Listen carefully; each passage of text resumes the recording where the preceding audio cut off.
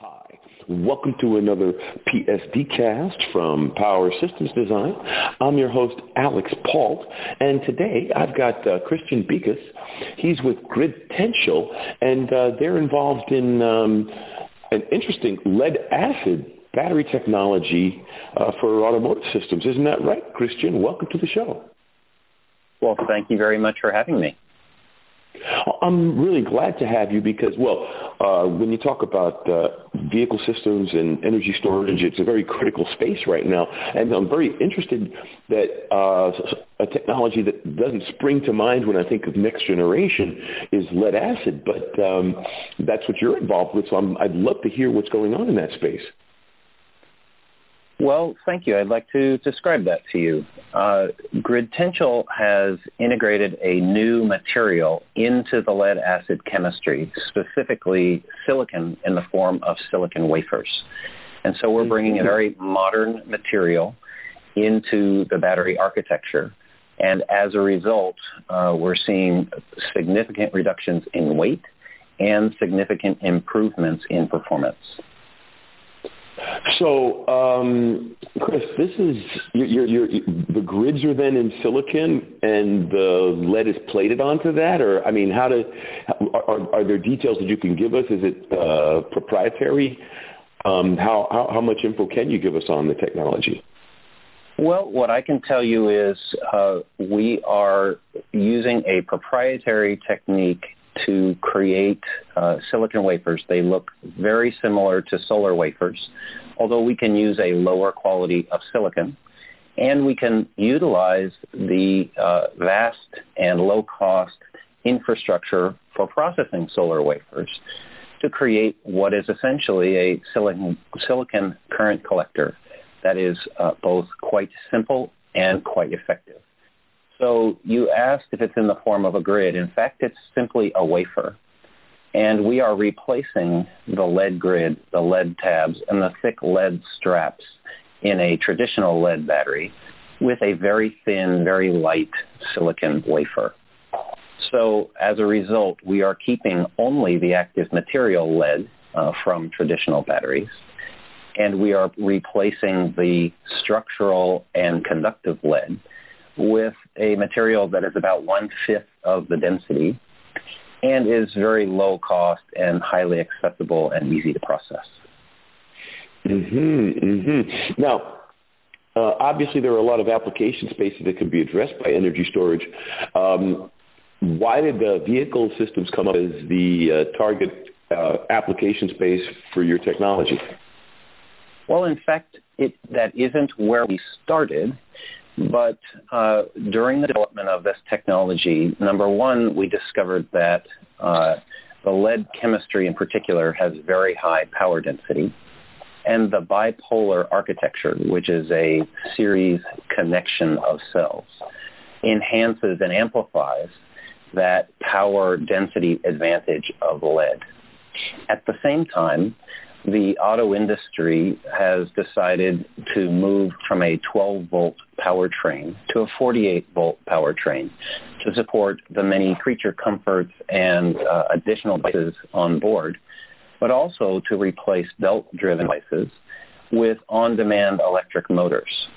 And by using a larger, higher power battery and a smaller internal combustion engine, that allows the overall system to be far more efficient and lower emission, and to support the new modern vehicles that you see with so many safety features, auto navigation, and fancy sound systems.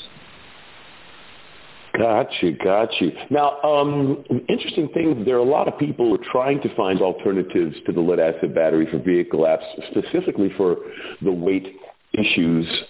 And zinc batteries, they've been working with them, and the issues were primarily with whiskers and such growth within. Would your technology mitigate some of the issues in using another material, say zinc? Yes, in fact, we can use a material that is very familiar both to the battery industry and to the auto industry. And we enhance that chemistry with the use of a very inert material, specifically silicon, which in its own right is completely resistant to sulfuric acid. So it does not corrode at all in that system. And it, in fact, is very stiff, which allows us to compress cells together quite tightly. It's very thin, allows us to make thin cells for high power. And silicon also has extremely high thermal conductivity. So in the wide thermal operating temperatures that you find in the automotive applications, the bipolar architecture in general, and bipolar, which is filled with highly thermally conductive material like silicon, performs extremely well. Now, since that is the case, is it that you're following with the lead formulation because of its pervasiveness in the industry or ease of implementation, or other reasons? Well, there are multiple reasons. The main reason that really drew us to the lead industry is because it has been the vast incumbent. And it is a commodity-produced product worldwide. Because of the historic weight of lead batteries, most batteries did not travel across oceans. And so you have distributed manufacturing structure worldwide, and that infrastructure is about 500 gigawatt hours per year, which, to give some context, is about 70 times a Tesla gigafactory. So that vast infrastructure for manufacturing, already at a commodity pricing level, is very attractive if you can drop in a new technology with minimal capital investment and leverage what is already in place. And so that's exactly what we've done. The one change in the assembly of our battery is what we call a stack and seal technology. It allows us to stack each component of the cells one on top of the other, compress the battery, and seal it as a unit. So to further explain why we feel that the lead technology was the right one for us, first of all, it is the incumbent in both grid storage and automotive applications. And it is a very sustainable and highly reused element. So the lead industry today worldwide has a better than 98% recovery and reuse of lead. So that isn't simply a recovery and dispose. That's not a recovery and put into some other use. That is taking lead out of one battery and putting it right back into another lead battery and putting it back out in the field. So now imagine we can leverage what is already a vast recycling infrastructure and play into that fully closed loop system. But we remove 40% of the lead used. Now the available lead in that closed loop can create a vastly larger number of batteries and support growing markets. Now, having said all of that and this incredible promise of this technology, what's the next step? Where are we going with this? Are we? What phase are you in commercialization? So every battery technology is received with a lot of skepticism, and there's good reason for that. As you say, there's much promise, but many times it is not achieved. So the first step that we took was to work with the existing lead battery manufacturers. And we used our silicon current collectors paired with their existing paste, and we found a way for them to apply that paste without having to adapt to silicon wafers in their manufacturing system. Specifically, we used a plastic grid which goes through their standard pasting and curing process. We then take that pasted plastic grid, compress it against the silicon, and stack it, as I mentioned, into a multi-cell battery. So where we are today is that with 6 different partners, and they're proprietary but standard-paced, we've built over 250 alpha batteries that they can use to compare apples to apples against their existing monopolar batteries. Mm-hmm. With those same partners, we developed the specifications for what we call a stack and seal tool. And we worked with a third-party automation firm to develop that tool that will be available to every company that wishes to license and adopt the Silicon Joule technology. So the next step is that our partners, some of whom have now invested as of the end of December, with those partners, they will order a stack and seal tool, and they will begin to build commercial scale prototypes for testing in their own labs and also in the field with their customers. Mm-hmm. Now, are you looking for additional partners at this stage, or are you waiting for this next round of development to get through before expanding? Or where are you in that phase of it? Are you looking to expand the number of companies working with the technology at this point? Absolutely, yes. We are now ready to apply this technology to different types of active material, the lead paste, and into different applications.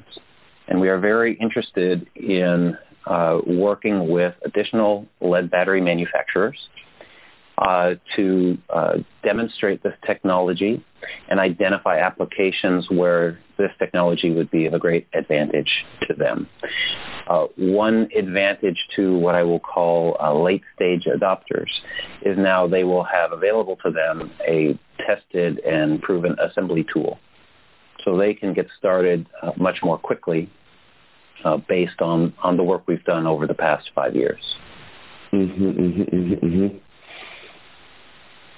Now, that's so then how do they do you have a website? Is there a number that people can call to get more information, to follow up and get involved? Yes, I encourage anyone in the industry, and that's both manufacturers and end users. And I emphasize end users because we can all learn a lot from end users who either have existing applications that need better performance, or they have new applications that need a level of performance that hasn't previously been available in a low-cost lead chemistry. So the way they can contact us is to go to www.gridtential.com, and that's potential energy for the grid, Gridtential. And they're welcome to contact me by email or by phone to learn more. Excellent. Well, hey, Chris, thank you so much for coming on the show. But before I let you go, I always let my guests have the last word on my show. So it could be a little bit more about the technology, a little bit more about the company, or just a tip for our audience, and the floor is yours. Well, thank you very much. I've appreciated the opportunity to talk to you and your audience.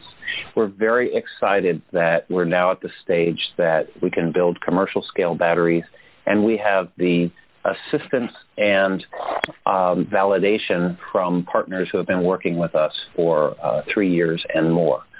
And one thing I would like to mention is, as part of this investment, we have created what we call a Tech Advisory Council. And our partners who we are working with and who have invested in the company will be getting together on a regular basis to talk about product requirements and how to more quickly advance the technology to meet the needs of the growing automotive and grid storage markets. Very cool, Chris. Now, what kind of a time frame before we actually start seeing things in the real world? So in the battery space, there are many tests for performance and warranty reasons. And so once the first commercial scale prototypes are built, which we expect to be in the next 2 to 3 months, we believe there's about a 1-year time frame during which those batteries will be put through a series of mechanical, thermal, and electrical testing, both in lab environments and also in actual applications in the field. At that time, then we expect to see commercial scale production and shipment of the first commercial batteries. And we think it'll take another year to 18 months before those are what I will describe as mass produced for the commercial market. Well, I'll tell you something, Chris. I'm very impressed by what you're doing, and you promise to be a very disruptive technology in the space. So congrats and good luck. Well, thank you very much. And I also want to bring you back the next chance you have something new to talk about, okay? All right. Well, I'll see you in a couple of months. Excellent. And I'd like to thank everybody out there in the audience for taking the time to be with us. We wouldn't be here without you. Tell your friends. This is Alex Pault for Power Systems Design. Have a great day.